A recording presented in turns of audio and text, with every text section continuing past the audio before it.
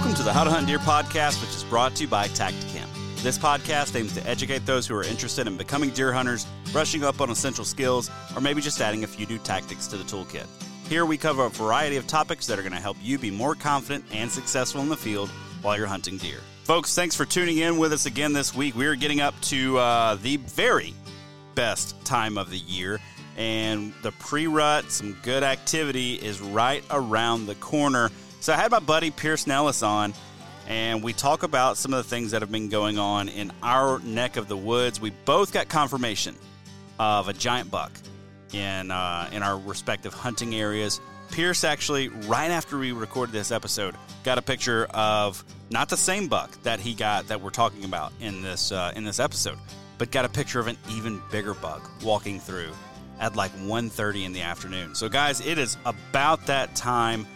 Time to hit the woods. So in this episode, Pierce and I talk about not only what we have going on coming up for a little bit of a rut hunt, we talk about our favorite pre-rut strategy, kind of what we're going to be doing, just a good all-around random conversation about rut thoughts. We actually had just recorded an episode for the Wisconsin Sportsman podcast talking with Sam Billhorn about his favorite pre-rut strategies.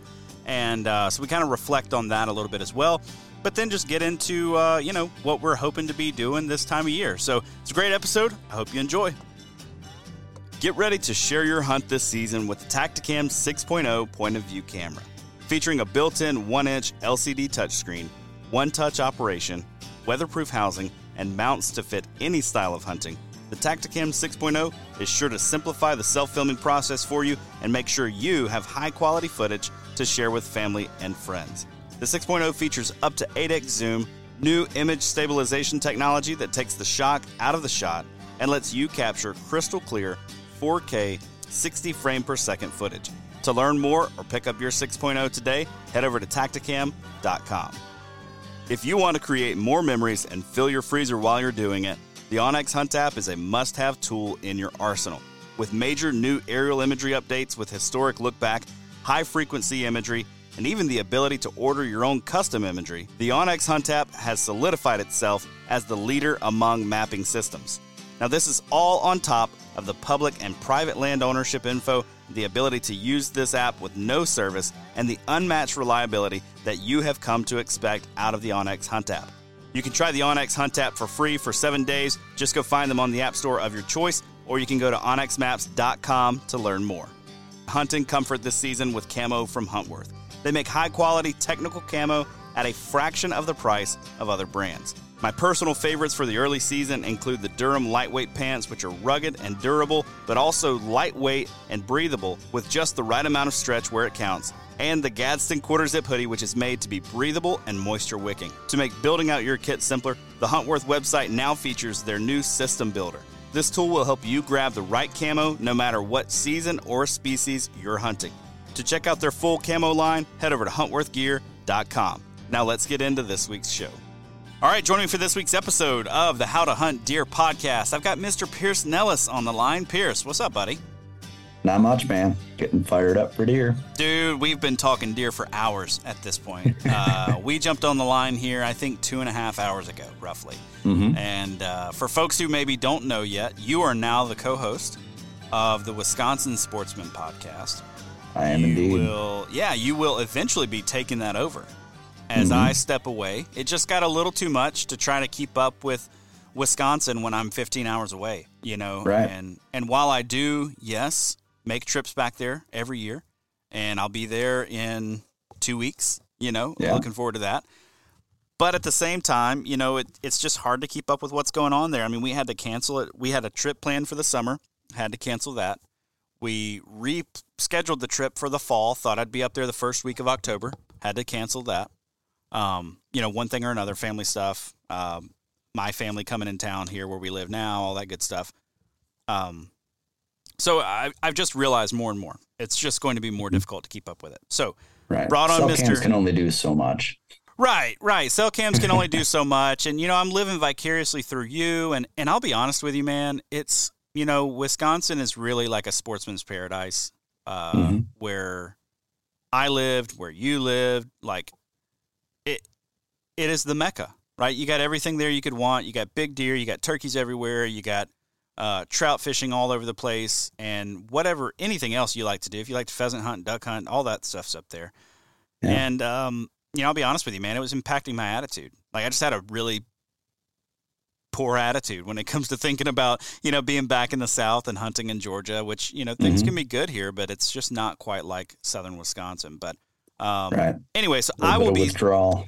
Well, yeah, man. It was, and every time I had to talk about Wisconsin, it brings me back into this like state of depression of realizing that I'm not there. So, I'll be stepping away from that podcast. This will allow me to kind of still come up, still do the things that I'm doing, but I don't have to be thinking about it all the time. I'm living in one world, and that's just a trip that I'm going to make rather than trying to live in both worlds all the time. So, yeah, man.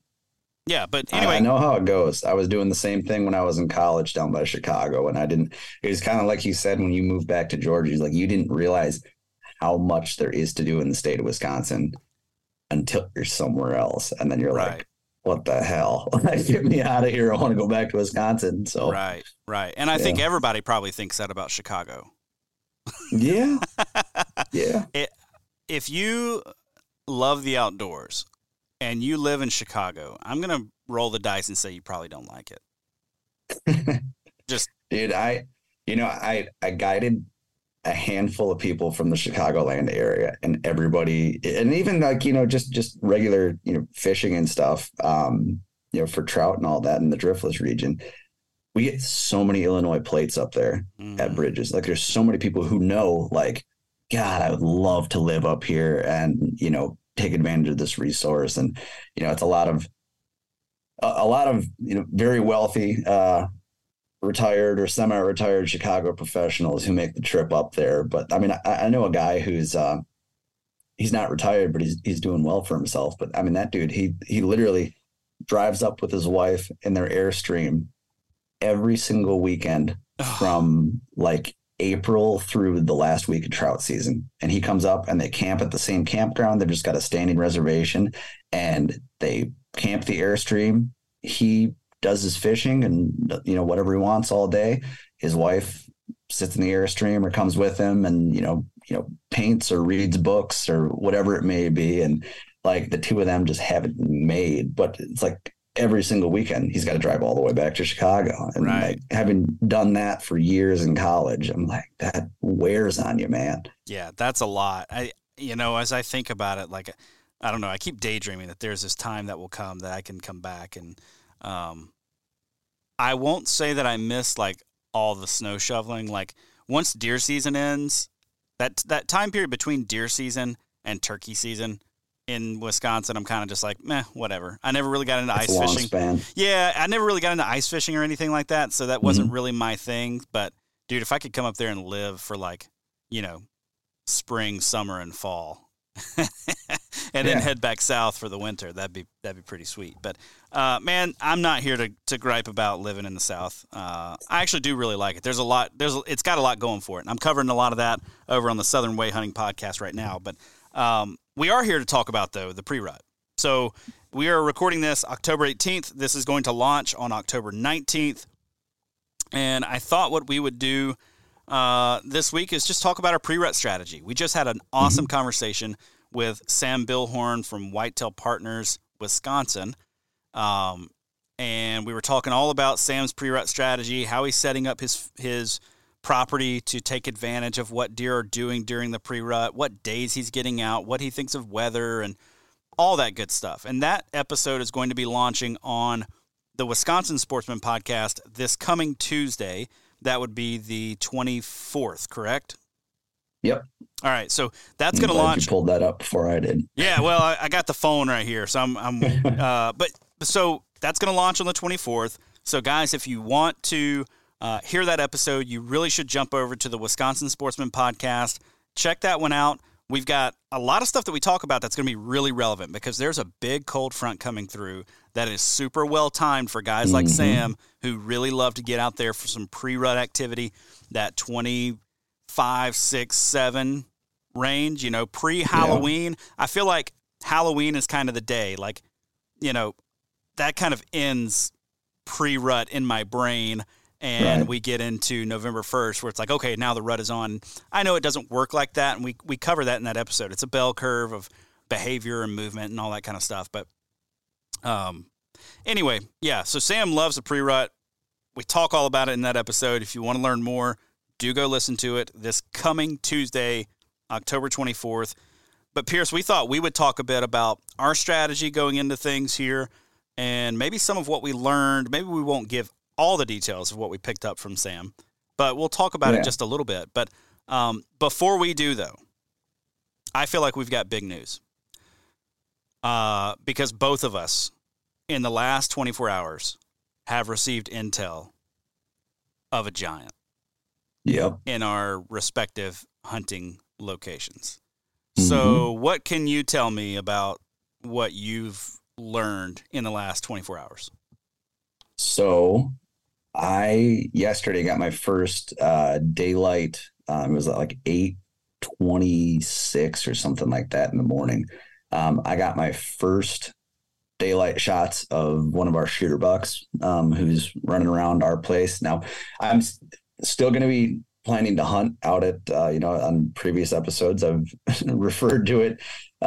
We have for the last year or so now of my folks' property is the perfect 5. It's a little 5-acre postage stamp, but it's surrounded by, pretty much everything you could want it to be surrounded by. We got a creek down in the bottom of it. We got a nice little ridge line of timber. It's about 120 yards wide, going along the southeastern side of it, with ag up above that. And then to the north, it dips down through a little hollow that's probably 200 and 250 yards wide. That connects to another big strip of timber. And then kind of between the ag, the timber, and the creek bottom, there's a little sort of a tiered, meadow, for lack of a better term, kind of just prairie grasses. It was, I'm not sure what exactly it is. It's not pollinators or anything like that, but it's just grass pretty much. But I've been in good contact with my neighbor who hunts everything around us, or I guess he doesn't necessarily, but his hunting party does, he and his relatives. But he and I have been in close contact for the last month or so, just kind of sharing cameras and talking about what stuff we're seeing here. And we've got one buck, which was our target buck last year, who made it through. And he is a freaking stud this year. I unfortunately haven't had him over on my cameras yet. However, he did kind of just in this last week, he kind of quit hitting my neighbors. He had a camera on a scrape that was right up on top of this hill on an apple tree. And that seems to have kind of dried up with the last cold front that we had here. And so he's made it. That was across the road from us. So he's come down across the road, across the creek even. And he's about 600 yards north of where I'll be hunting this fall. And it was still at night that he was working another scrape, but he was hitting another one down there. And we got a little bit different angle on him. And his body is absolutely gigantic. He's got a freaking gut on him. And I'm really hoping that either myself or someone in his party can fill their tag with him this year. But we've got another one who's real nice as well. Real heavy through the main beams, and he's got some super tall brow tines. And he showed up yesterday at 8:26, like I said. I don't have a camera on the mock scrape that I have up on our little corner. However, the direction he was coming from makes me think that hopefully he just beat the hell out of that thing and then walked in front of my other camera. So I'm feeling pretty good. I'm excited. Looking at the weather here, we'll get into weather and all that, but in a little bit. But looking at the weather, I'm feeling pretty good going into the last couple of weeks of October here. Yeah, so, it was. How about you? Man, I just want to say first, it was really interesting. We were talking the other day, and you were like, "Hey, that buck hasn't been on my buddy's camera again." And then I think it was the next day that you were like, "Oh, but he found him, and he was down in this area, which was kind of to the north of you." And then it's like a day or two later, boom, he's on your ground. So I think it's pretty interesting this time of year. These bucks are starting to do weird things, and they disappear from us. And if you don't have a good relationship with your neighbor or the other folks that are hunting around you, it can be like, well, what happened to them? It's really interesting to get the picture of this guy. Like, okay, he's just making this weird move. Like he's just out doing his thing, man. Like I doubt he's returning to that guy's property every night to where he's been getting him on camera. You know what I mean? Like, right. At least not the same area. We have an idea of kind of where he beds, and it's pretty goofy in this real thick timber that's on the inside of this bend in the road. That's like almost, I don't want to say it's like a hairpin turn, but definitely sub 90 degrees. And it's just kind of this little bit that juts out. It's really steep coming off the road. And I mean, growing up out there, I've seen deer out there all the freaking time. I see what you're talking about. I'm looking at it. I'm looking at it on X right now. I see what you're saying. That it's pretty steep right there. Yeah. So you think he's on the end of that? There. Yep. I don't know if he's on the end of it or if he's further up in it, but he'll go from there and he'll jog across the road, kind of to the southwest of that. And then that apple tree scrape is up he was behind one of our neighbors' houses. And then up kind of through some weird, it's just like kind of a thick-ish south-facing slope that runs alongside the road. But then they'll go up, they'll eat apples, and they'll hang out and they'll hit scrapes and everything up on top of that. And then they'll run back down, they'll cross the road, they'll get water over there. Because, I mean, as the crow flies, it's only 300 yards, if that, to get from, really the top to really, I mean, ridge top to ridge top, it's probably 400. It's nothing too crazy. And I mean, especially as they start getting into the rut, those bucks are, covering ground like crazy. I think, we just talked with Sam, he was saying that he's had in late October, he's had a couple of bucks that have covered, multiple ridge tops on a 40-acre stretch or whatever that were like, they've covered 1,000 yards in evening before dark. Right. And yeah. For us on that small parcel, it's just really a matter of, okay, they're around. We just need to be in the right place at the right time when they cut through our little corner, and we can make it happen, which they usually do. Yeah. Yeah. Man, I'm looking at this. Does your buddy have a food plot too? No. Up on okay. It looks like there's a little food plot off that ridge, but no, so those two fields down in the very bottom there, between the road and the creek, those two fields used to be in crops. And a couple of years ago, they've turned them into, or they switched over to CRP. And then this year, I don't know if it was because of the drought or what exactly, but I know there was some sort of I don't know what you would call it. And it might not even be in CRP anymore. But they did something where they allowed landowners to cut and bale their hay due to the drought. I don't know if that was to kind of let them subsidize, like maybe they could sell the hay then, or how exactly that worked. I didn't get the full details on it, but right now both those bottom fields are cut and full of big round bales. And so gotcha. Okay. Might need to get one of those redneck bale imitation blinds. There you go. And be really nice to my neighbor. Yeah. For sure. Dude, I'm just looking at your perfect 5 here, man, and I'm like, they're not farming a lot of that. Like, they could just give y'all a little bit more of that ridge line and stuff. And what would they even, like, they wouldn't even notice it. I'd like to think that, maybe down the road we're able to, kind of work together on, clearing out some of the honeysuckle and stuff, and, maybe doing a couple of controlled burns together. Just because, we've, over the last couple of years, we've gotten to be pretty good buddies, especially during deer and turkey season when we're both out and, just sharing with each other what we're seeing. They recently had kind of a transfer of ownership and stuff, and a little bit of a restructuring within their family and that property. And so it's, I'm hoping going forward here, we're able to really establish a solid relationship with them, and just work things in as mutually beneficial a way as possible. Even if I'm not hunting on there, just like helping them do things that will, I don't want to say in a selfishly motivated way, but, maybe just draw deer kind of through our little corner or something, or, whatever it may be. But really just, I mean, even that transfer from crops to CRP, Right. the amount of wildlife we've seen, the turkey population has exploded. His grandfather, he used to own the property. He was a big pheasant advocate, and so he would basically just buy birds and stock them kind of on his own property and stuff. And for a while there, I remember in like middle school hunting out there and walking through on a fence line and stuff like that, and like all of a sudden a couple birds would just explode from like 3 feet from me and just scare the hell out of me and all that. But we haven't seen any of that lately, but our deer and turkey populations so far are just exploding. Right. I think that's a big part of it. So right. Continuing that kind of land ethic there and just, making it as beneficial of an area as possible for all sorts of wildlife. I'm on board for any of that. Yeah. Yeah. Good stuff, man. Good stuff. Well, in the last 24 hours, such a rant there. What's that?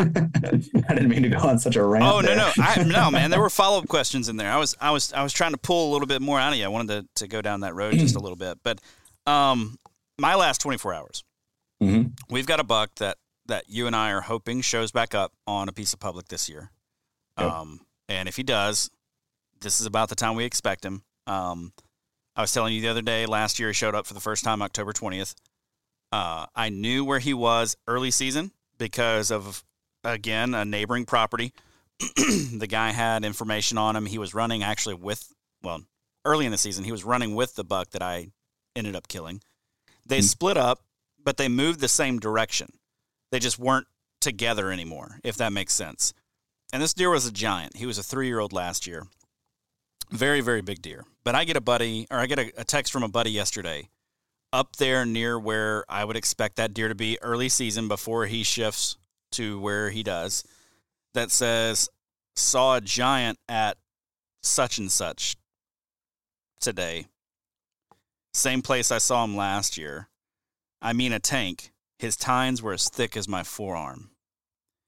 Oh. So I'm getting pretty fired up. And I'm like, no kidding. To get a look at his antler configuration. Here's a picture of him last year. I'm hoping I can relocate him. And so I just, send them this information. Like, notice the split G2, one side's bigger than the other. Like, there's some stuff there where you can recognize him, right? Yeah. And he says, that's likely him. That's his response. That's likely him. I'm not an expert, but I'd say what I saw was nearly 180 inches of antler. My God. You got me fired up because tomorrow, hopefully, as you all are listening to this, I will be out there hanging cameras for Josh. And right. Man, I would love just to get eyes on him. Dude. I'm going to have my bow with me, but I would love to see him. I hope I bump him or something. Yeah. I don't know. Well, he dropped a pin where he bumped him. So I'm going to send you that as well. Yeah, I'll need that. Do you have a standard SD camera anywhere floating around? I should have sent you one of those too. I've got one. Yeah, it's kind of a piece of crap. But oh man, okay, all right. I was wondering if it would be worth getting a standard SD camera up where he bumped him, at least up there in that direction. But if nothing else, you can go up there and scout, and you can see if there's big sign up there. But right. So and then he follows it up. His body weight has to be 250. Maybe more. Oh man! And this guy's lived in Wisconsin his whole life. Like, he knows big deer. He hunts southwestern Wisconsin. He's used to the size of the deer. And then it just goes on. He jumped up while I was. I can't say that part because you might figure that out. I was shocked. His antlers were so thick. So, yeah, man, this could be him. I don't know for sure. But with him saying, hey, that with that antler configuration, that could very well be the same deer, or for him to say it was likely him, is real exciting, dude. Yeah. It's real good news. And even if it's not him, knowing that he's out there, yeah, and the other one's out there too. Right. Right. So if I'm putting the pieces together, I know that this deer was 3 years old last year, so I know he's going to make a big jump. I know he made it through gun season because someone saw him after gun season. If this is him again, I know he's still on the property and around as a 4-year-old. I would expect a jump anywhere, somewhere around that 180 mark is probably what he would be this year based on how big he was as a 3-year-old. 180, if not even a tick bigger, would be expected, I think. So, man, putting all those pieces together, it could very well be him. And if it's not him, well, then there's another big one to chase up there. And that's the same area where, this deer was up there last year in this section. I'll just say in this section of the public. And but this guy also jumped another big buck up there last year too. And so this is just a good area for this time frame. So I need to get in there and do some scouting, or you need to get in there and do some scouting or something where we can figure out like what are the pieces of the puzzle here. Because I think that area might be a little bit overlooked for some very obvious reasons when you and I are talking about it off air. We know, just an overlooked spot. Like, why would you hunt up there? If you think the spot where I'm hunting looks not real good on the map, like you definitely have no reason to hunt where he jumped that giant yesterday. Right. Dude. And it's the kind of thing too, where, like we were talking the other day, we were texting about this and I was looking at Onyx and you hadn't sent me the pins yet. And I'm like, where the hell is this feature he's talking about? What on earth? And then you sent me the pin and you explained it to me. I'm like, oh. Yeah. So you need to be in there if you're going to ever find that spot. Because you're right. As you're just looking at Onyx, it looks like absolutely nothing special. Yeah. Like it looks like any other, overlooked, whatever, like just, who cares? But then once you factor in that, okay, this is what's there. This is the feature in the landscape that is there. And you start looking around it.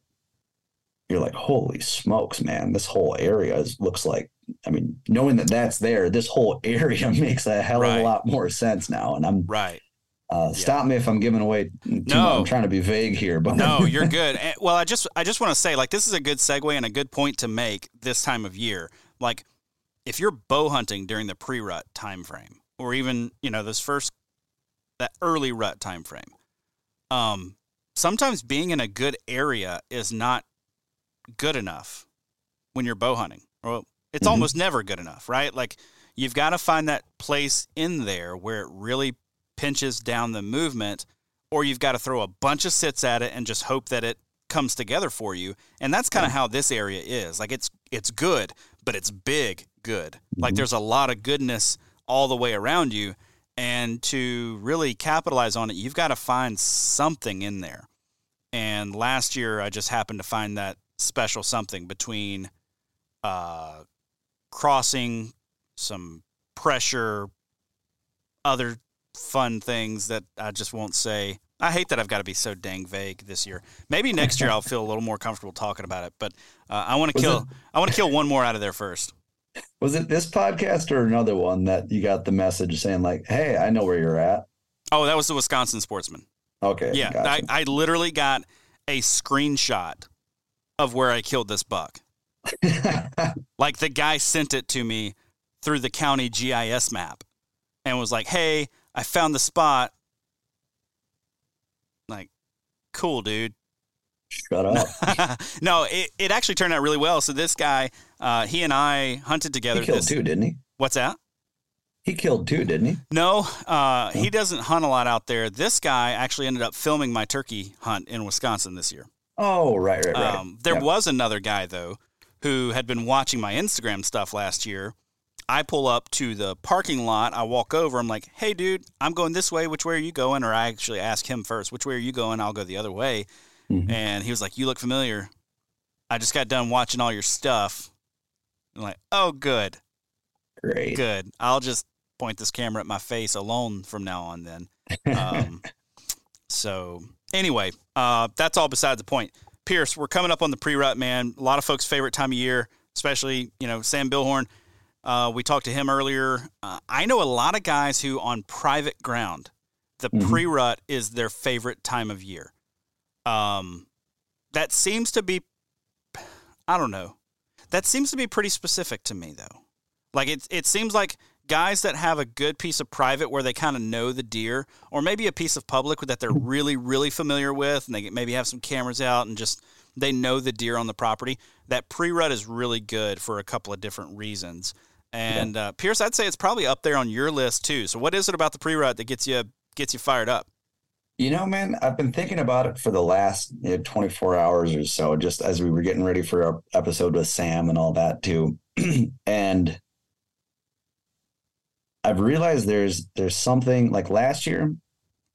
So I've archery hunted for 10 years now. And there's something about, so I have made every mistake in the book.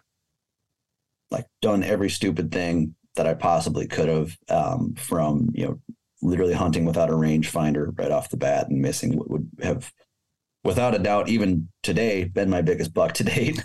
While I was kneeling on the ground, doing stupid stuff like that, overpressuring land, not playing the wind, not understanding thermals, relying on the rut and just hoping that it's the rut now. I read Field and Stream, 7 best days of the rut. Let's fire up and get in there. I'm so last year, when I didn't finish that thought, last year I ended up, my goal for the season last year was to finally shoot my first archery buck. I wrestled with a bunch of, stuff in years past. I'm like, he's not big enough for, I shot one that I would have been really happy with, but just hit him high and, things didn't go well. He ended up living through the year, but then I never saw him again. And so I was able to fill my first archery buck tag last year, after a lot of years of passing. And there's something about, and I don't know if it's just because I've conditioned myself to, suffer through the entire month of November up until gun season and then throw a Hail Mary with that. But I wrestle a lot with in the pre-rut when you're dealing with a lot of predictable buck activity. I wrestle with having almost a little bit of FOMO and being like, well, if I shoot a buck now, then I'm not going to suffer the whole bit of November. I'm not going to have that desperation, right. God, it's got to happen. The gun season's getting here closer every single day. This year, though, we've been talking about how each of us feel very confident going into this deer season, right? For better or for worse, with or without any evidence backing really. Yeah, let's be clear. We have no reason to be more confident and feel good this year. We just do. No, it's just a gut feeling. Right. Exactly. We've got a lot of blind optimism this year, which I'm really enjoying. I am too. It's a lot more relaxing feeling I've got going into this season than in years past.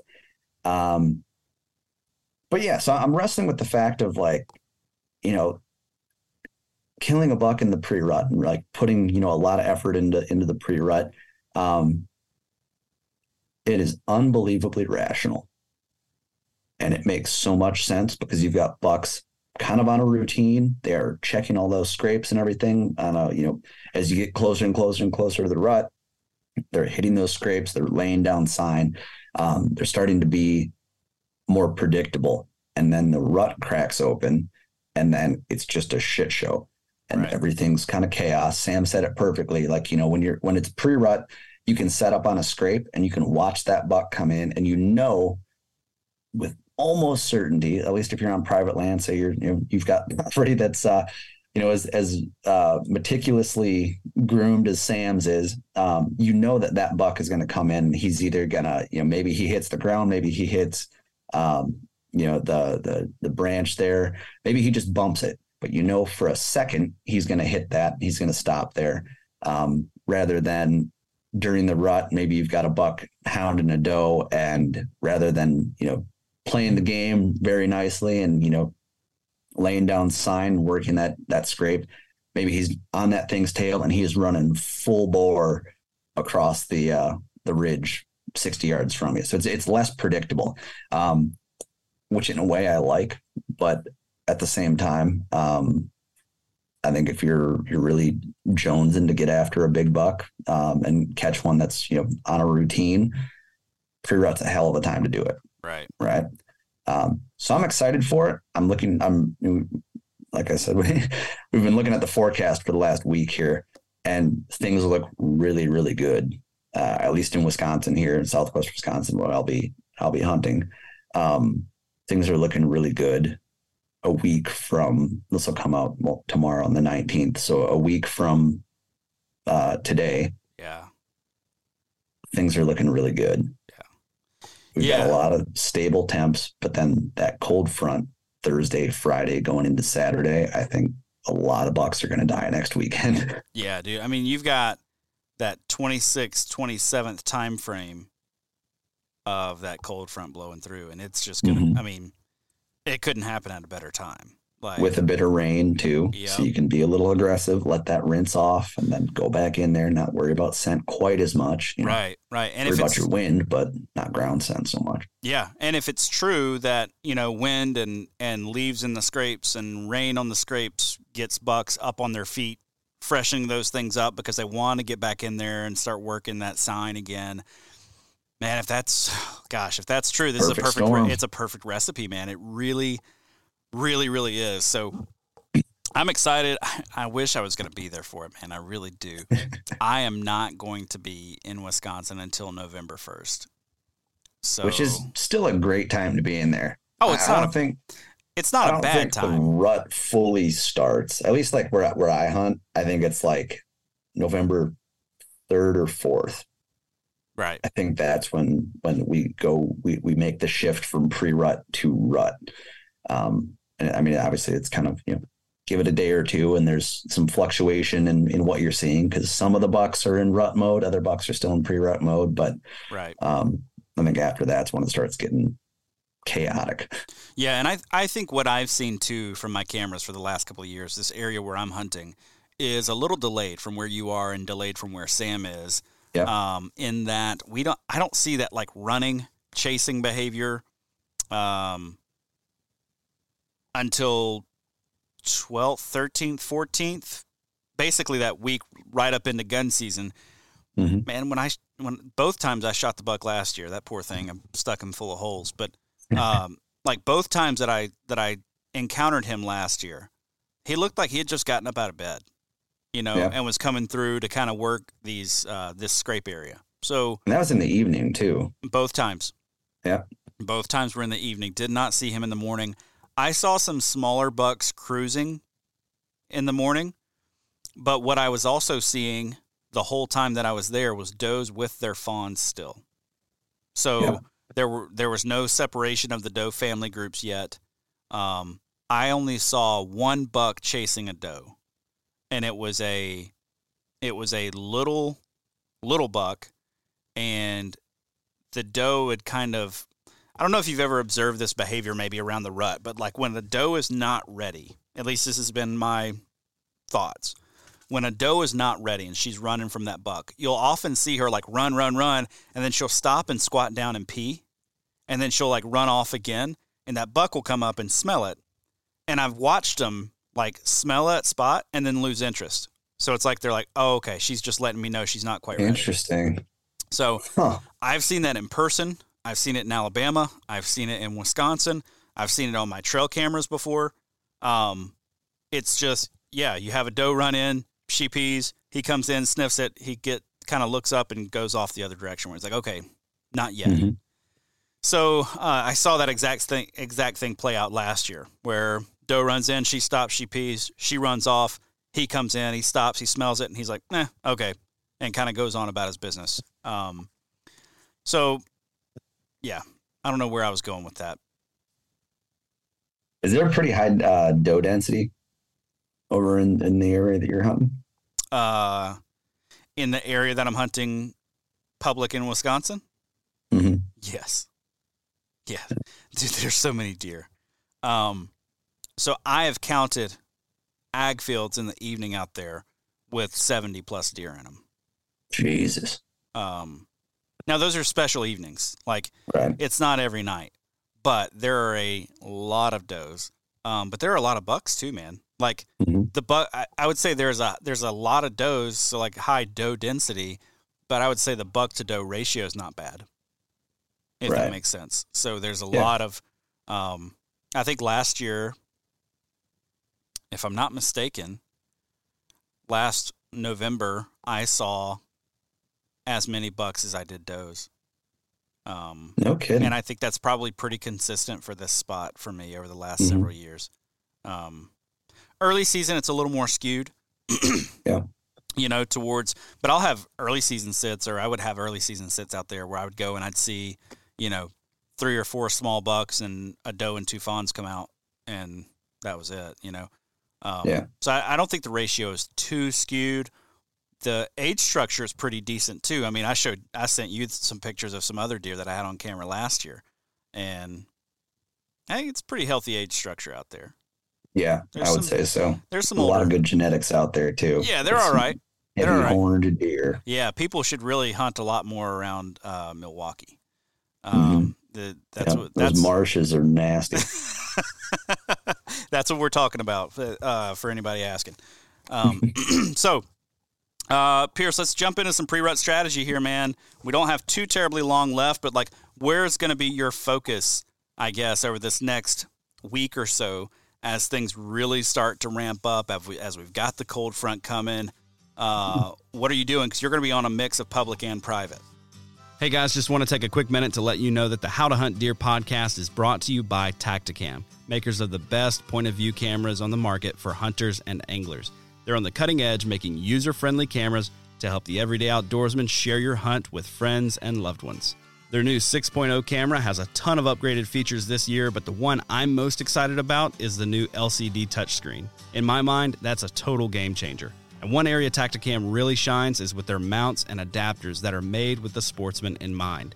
If you've tried to film your hunting and fishing excursions in the past, you know how frustrating it can be to get an action camera aimed just right or get it attached to your weapon or in a good spot for a second angle. Well, Tactacam makes all of that a breeze with their line of accessories. This fall, I'll be using their stabilizer mount on my bow with the 6.0 camera and their bendy clamp paired with the 5.0 wide camera for a second angle and to make sure I don't miss any of the action.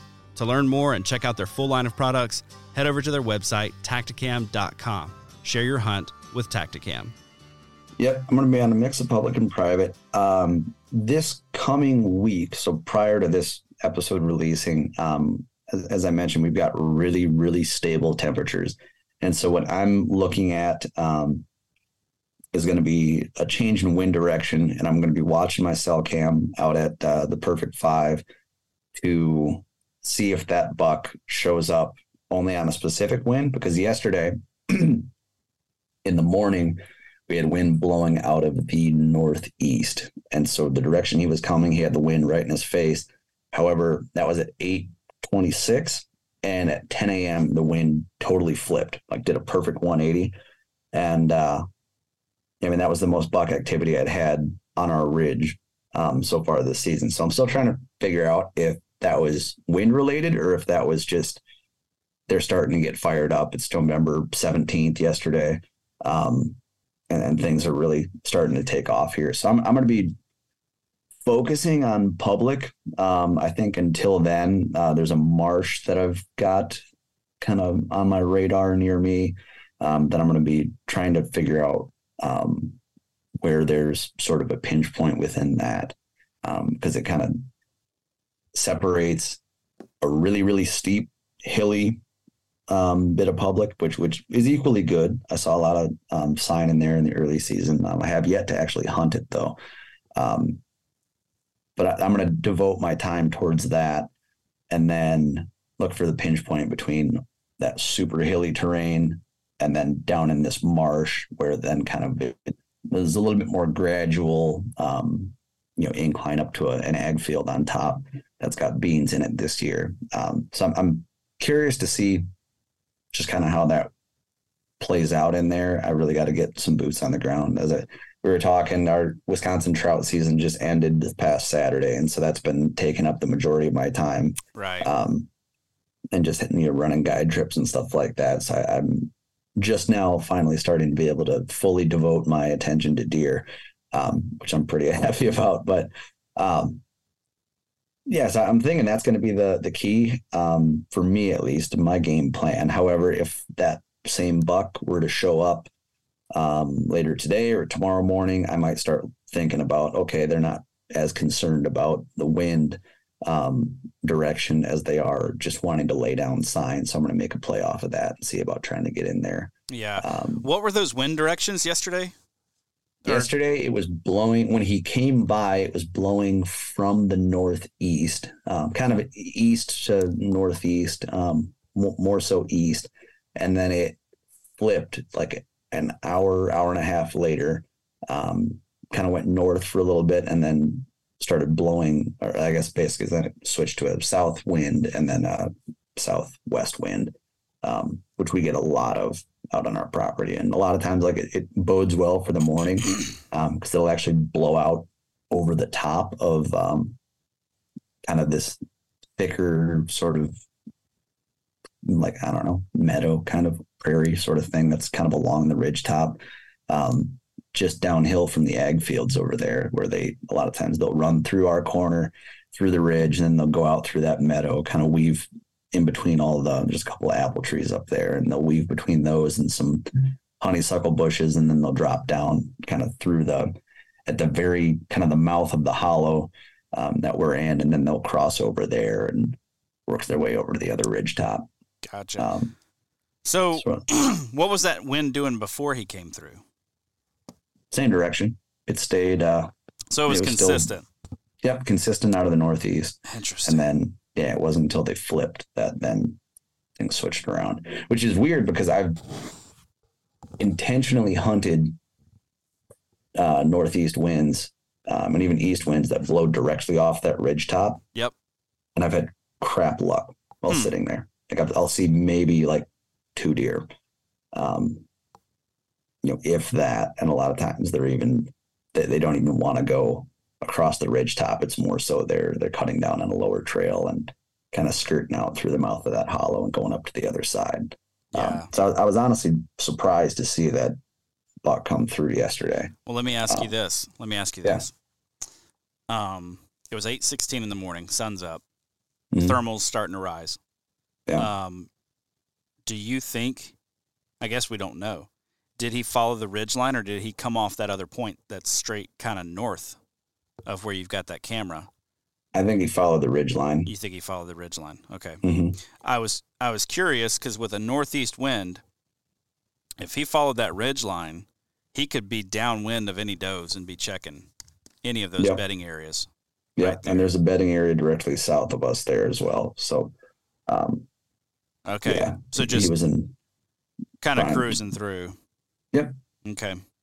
All right. So, hey, when you're on the public, what's the sign that you're looking for, man? So you're looking for terrain features, obviously, that are going to dictate a lot of that movement. But what's going to be the sign that makes you say, all right, this is the spot. This is where I'm setting up camp. If I find a heavy trail with a pretty worn out scrape near it or on it, I'll be probably making a set off of that. Okay.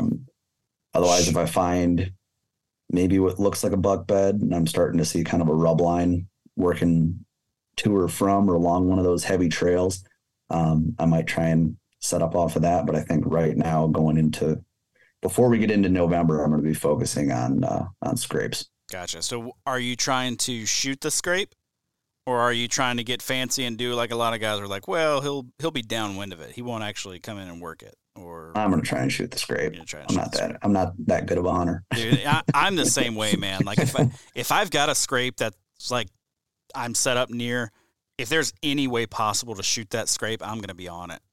Yeah. I pulled that last year. Gosh, it would have been a few days before I shot the buck. A few days before I saw him, maybe a day or two before I saw him the first time. I had to get on the ground and I couldn't see the scrape, but I had a deer come in from that direction. And to this day, I don't know what deer that was or anything like that. Mm-hmm. I couldn't see it. And I was kicking myself. I was like, man, that's the last time. Now, granted, in this spot, I didn't have a choice, but I was like, that's the last time I set up on a scrape and that I can't shoot. Like, Right. It's too predictable, man. Like, they may not spend a lot of time there, but my goodness, it's there for a reason. It's because that's usually where they walk. Like, Right. they're not really in the business. And I hear guys say this a lot, like, yo, you got to be back off the scrape. And I get it. I get it. Deer use their nose a lot, but like, I mean, off the scrape enough that you can shoot to it without getting winded, but right. I'm still hunting that scrape. But I think a lot of guys will say, man, you get 50, 60 yards downwind of it because that buck's going to come 30 yards downwind of it. And he's just going to scent check it. And it's like, maybe, but if I'm 25 yards from the scrape and that buck comes in 10 yards downwind of me, I'm just going to, I feel like I've got a better chance because I can shoot him at the scrape. And then if he's coming in, then I'm going to make sure I've got a shot that's downwind. So before he can hit my scent stream, I'm going to take a shot, right? Yeah. Rather than saying, oh, I'm going to be 60 or 80 yards downwind of the scrape. And then you watch him walk in 60 yards away and work the scrape and walk off out of your life. Like, right. I just can't get down with that. I'd rather shoot that difference in the middle and be able to shoot the scrape and shoot a little bit downwind if I at any way can. But man, that's going to be that would be my play too. I unfortunately am not going to be getting out a whole lot for the pre-rut. Well, like I said, that early November timeframe for where I'm going to be in Wisconsin is very pre-rut-ish. Especially on that property. Yeah, on that specific place. I mean, I know places around there where guys are like, by November 2nd, I'm seeing, bucks chasing does. I'm seeing deer locked down. And I've seen quite a few deer locked down on this property too, but it's never until like the 15th, 16th, 17th time frame. That's usually right before gun season when I see bucks locking down with does in this specific area. But man, any takeaways from the conversation we just had with Sam that you're like, that blew my mind. I'm going to keep that in my pocket for this year. Oh man.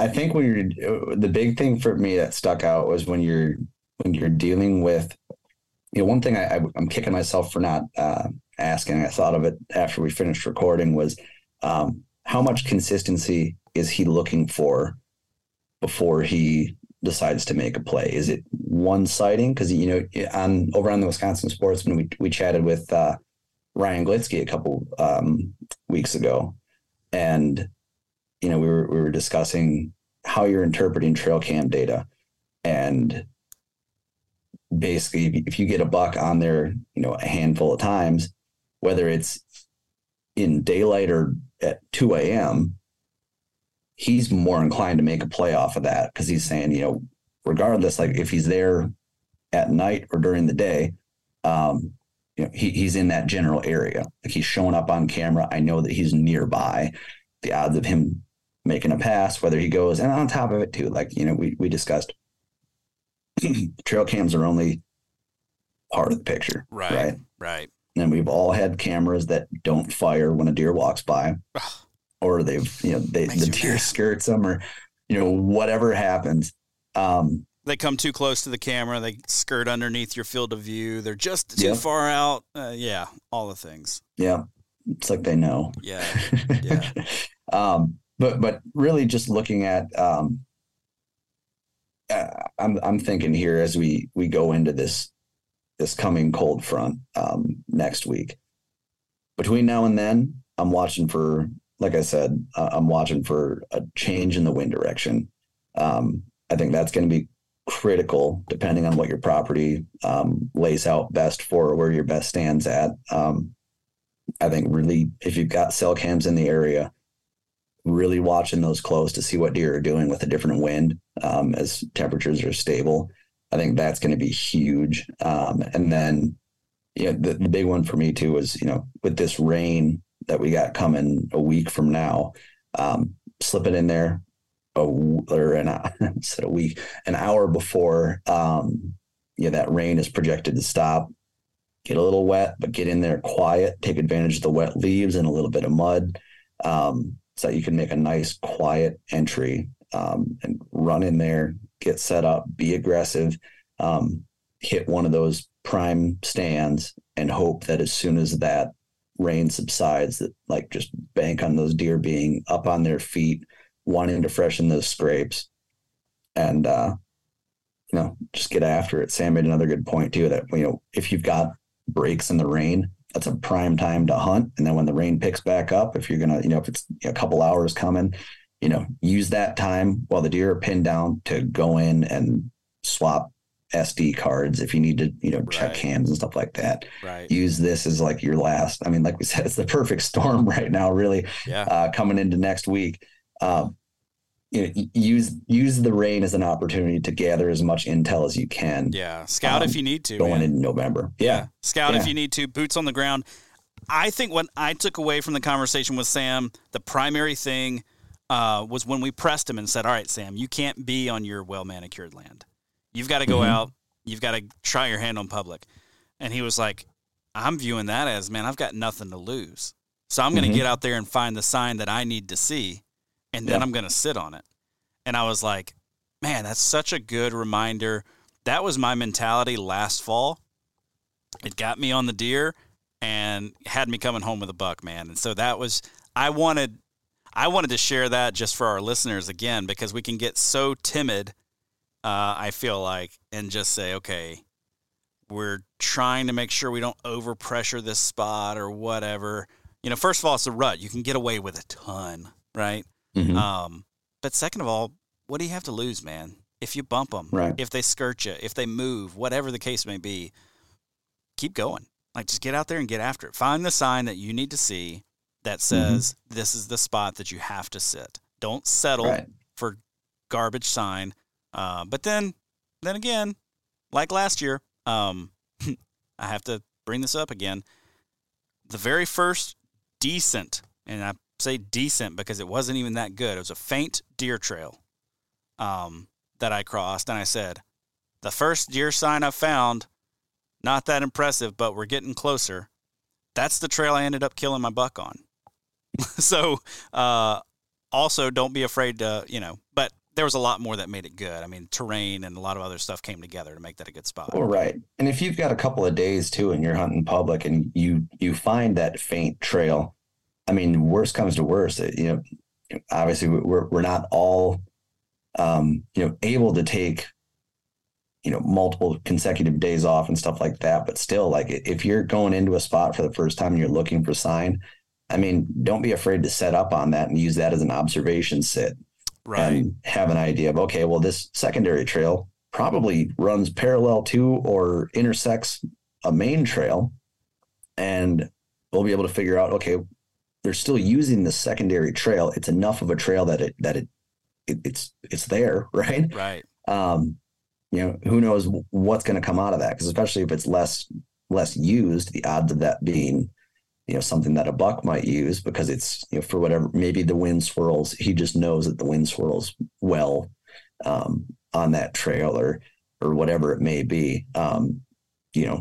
We can kind of tell when there's a doe trail and stuff like that, because it's usually a doe with a couple of fawns and they run the same, food to bed pattern all the time. And as a result, that trail is just worn down and just, a lot of times it's nice because it looks like a cattle trail and it's easy to find, but finding that secondary trail that intersects it and not being afraid to make a play off of that. Because worst comes to worst, you learn something, right? Right. Okay. Yeah. Like worst case scenario, absolute worst case scenario, you get busted. Okay. Well, that sucks. Not quite worst case scenario, you don't see anything. Okay. Well, tomorrow I'm going to make a play somewhere else anyways. Right. So I think, like you said, just being flexible, not getting so locked into here's where my stand at, here's where the trail is. And, this is how I'm going to fill my tag, make plays off of the sign and be willing to relocate. Yeah, for sure. Man, I had go where the deer are. Yeah. Go. Yeah. It's just like Dan Johnson's shed hunting strategy. Go to places where deer live and climb up in a tree and sit there and wait for them to come by and see what happens. One other thing that I was going to just touch on, because you kind of hit it there. Not everybody can take a concentration of time off this time of year. I get that. But you should really try. Like the odds are so much higher for you at this time of year, if you just take a long weekend, take Friday and Monday off and then hunt Friday, Saturday, Sunday, Monday. Scout all day Friday. Scout Thursday afternoon into Friday. Scout Friday, Saturday, you know, and then hunt Sunday, Monday. Like, do what you have to do to concentrate your time, because this is the best time of year. It's go time now. Right. Like, as of next weekend, that weather front is going to push through. It is the time to be in the woods. It may be the best hunting weekend of the entire season. Yeah. I think that's fair to say. Other than if you're a gun hunter and you're like, you know, I've got the spot for gun season. Like, yeah, I get that. Okay, your odds of success may be higher, but like, this may be the highest odds weekend coming up. So get out there in the woods, find the sign you need to see, climb up in a tree. Don't be afraid to make moves if you have to. Go where the deer are. Call in sick. Use some sick days, man. Do what you got to do.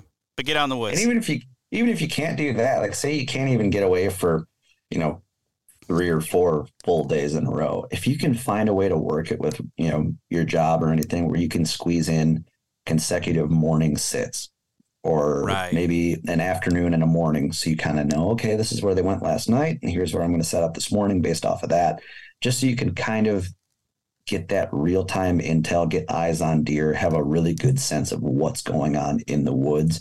I mean, I mean, it's cliche, but time in the woods, you know, kills deer, right? Yeah, it does, can't man. kill them if you're not out there. And it's I'm learning more and more.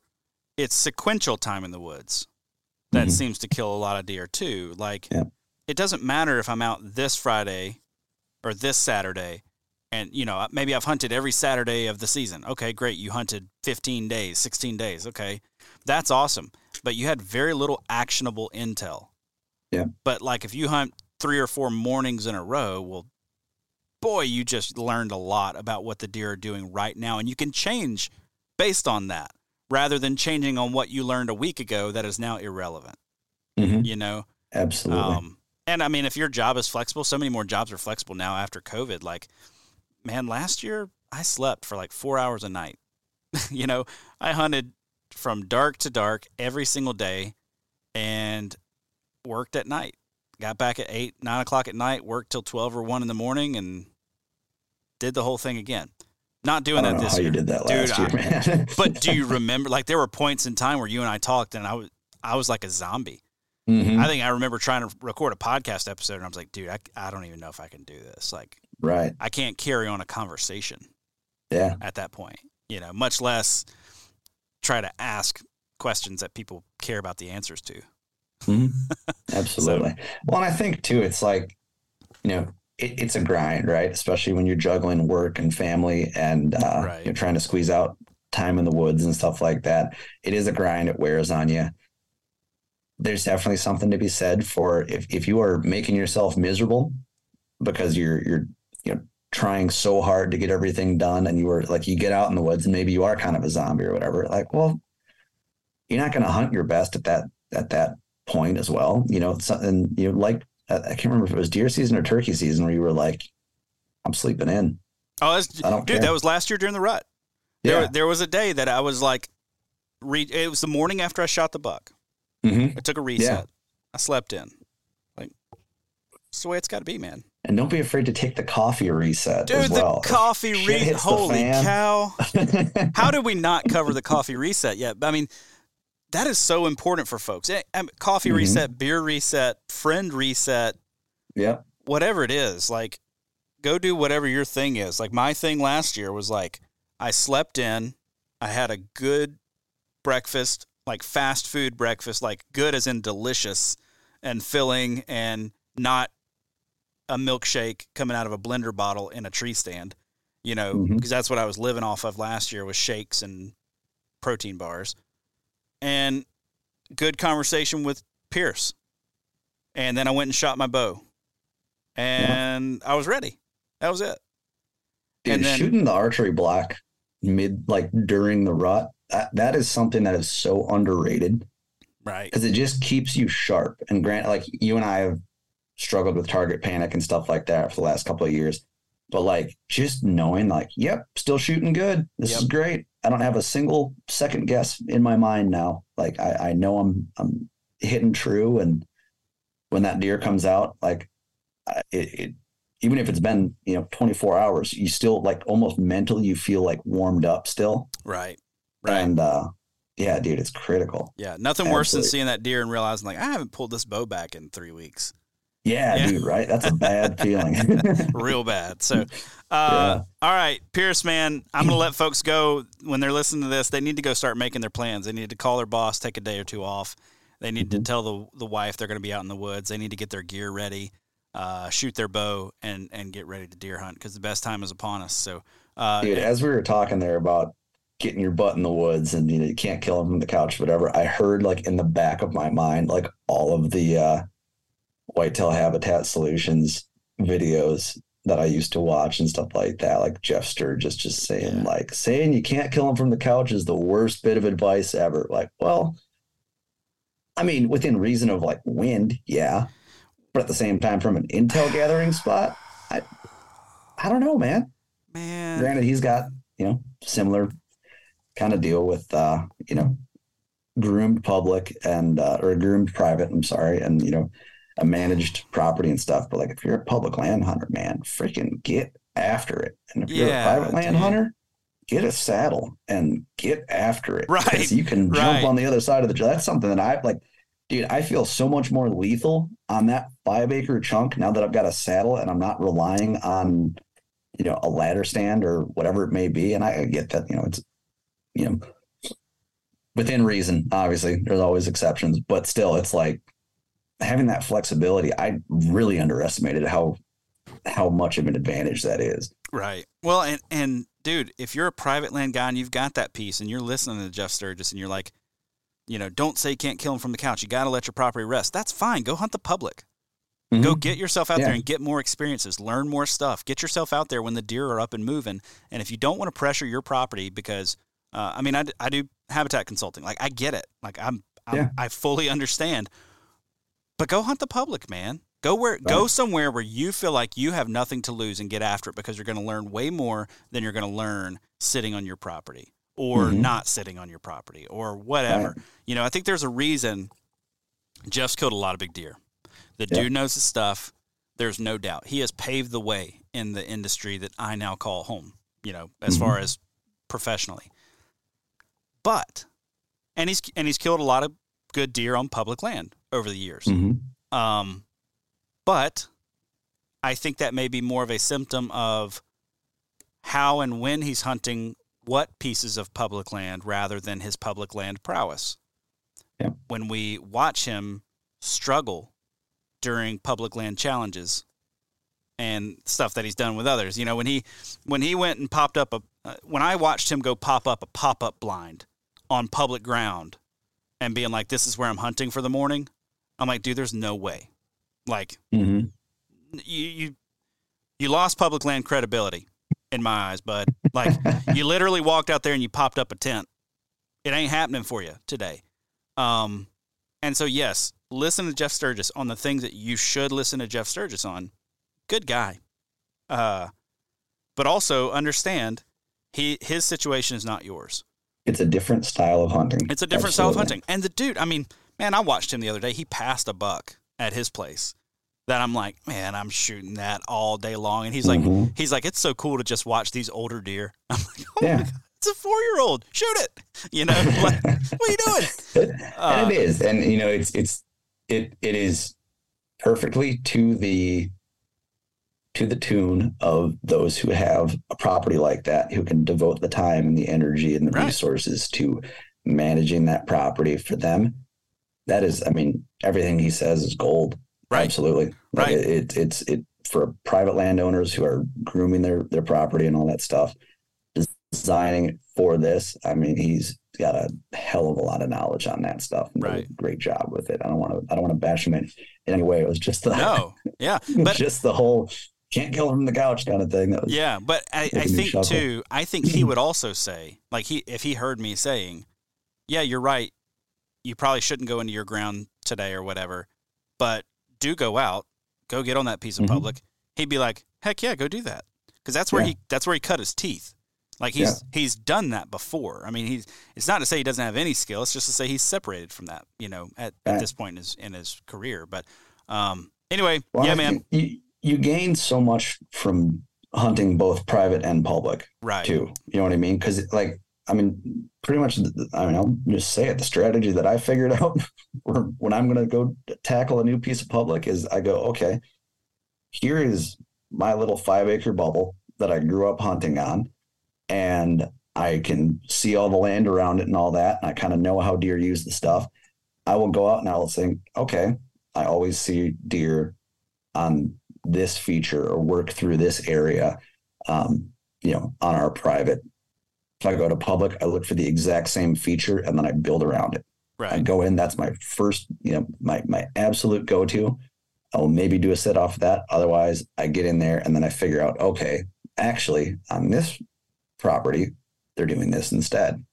Right. And then you take that knowledge from the public land and you take it back to your private. You go, oh, they're doing the same thing here actually, but I never looked at it because it was just on private and this is where my stands were. Right. The contrast between the two and being able to take lessons from both and mash them together, I think that's so critical. Yeah. I had my wife, we were talking about buying property and all that. My wife's like, okay, so what if we do buy a piece of ground? Like, does that mean you're only hunting at home? Like, no.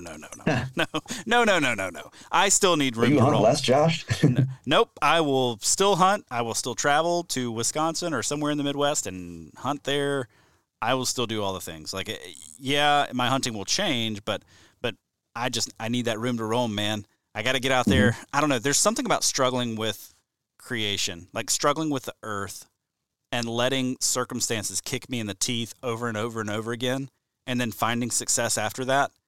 That's how I want it, man. Like I want it like not that I'm not going to shoot a good one on the first day. I'd love that too. And then, shoot one in Wisconsin on the first day and then head to Illinois. Like that'd be pretty sweet. But something about the adversity and dealing with the circumstances and the hand that you're dealt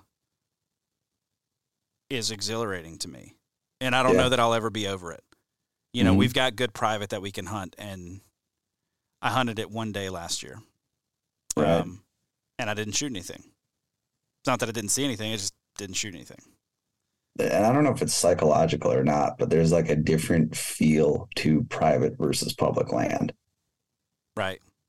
You know what I mean? And I don't know. It's almost, I don't want to say that it's, because I hope to one day be able to, acquire some property for myself and all that. But then like I sit here and we talk about kind of comparing and contrasting and all that stuff. And it's like, I would almost rather just be able to find some private that I can hunt, or, if you're fortunate enough to have family who owns property that you can hunt out there, but then, jump back and forth between that and public.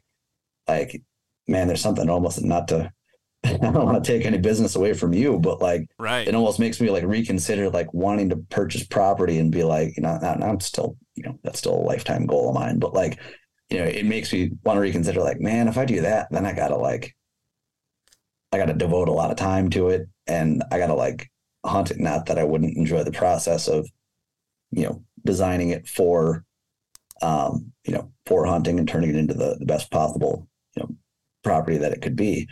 But at the same time, it's like, then I would still feel guilty not trying to run around and like explore something new. You know what I mean? Right. Absolutely. I've got a guy, I just scheduled a consult with him in February of this year. I'm really, really looking forward to it. It's a 40-acre piece that is literally a blank slate. Like we can do anything we want with this spot. And it is in the middle of a national forest. Really? The dude has got the setup. It is in the middle, totally surrounded on all four sides by a national forest. And it's his little 40, right? So we're going to make this thing prime as prime can be. It's going to have the best bedding. It's going to have the best food. It's going to have the best possible setups. And on those days that it doesn't set up well, or, because it is a 40, like there will be days where it's like, hey, it's not your day, bud. Like this is not a good one. Well, strike out on this giant piece of national forest ground. Right. That's what I want. That's what I want to have one day. So anyway, all right, Pierce, we got to run, man. Thanks for coming on the show. Looking forward to seeing that kill pick that you take next weekend whenever you've got one on the ground with this cold front rolling through. Hopefully, man. Folks, until then, go out and go check out the Wisconsin Sportsman podcast. You can listen to our conversation with Sam. Oh, my gosh. So good. You will absolutely benefit from it, regardless if you are from Wisconsin or any other corner of the country. Yeah. Sam's just a wealth of knowledge and an absolute treat to have on and talk about deer with. For sure. Yeah, it got me fired up, and it's not specific to Wisconsin. So if you want to hear some good pre-rut content, go check it out this coming Tuesday. It'll be launching 4 a.m. So if you want to be first in line, there you go, 4:01, you can download it. So, all right, Pierce, have a good one. Thanks. That's all for this week's episode. As always, thank you so much for tuning in. If you dig this show, be sure to subscribe to this podcast wherever it is that you get your podcasts. If you could leave us a 5-star review, I would very much appreciate that.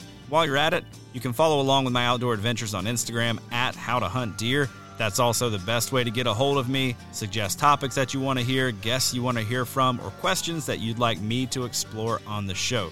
Big thanks to our partners Tactacam, Huntworth, and OnX. Please go support the brands that support this show and help me bring you great content each and every week. If you're looking for more outdoor content, check out thesportsmansempire.com, where you're going to find my other podcast, The Wisconsin Sportsman, as well as a ton of other awesome outdoor podcasts.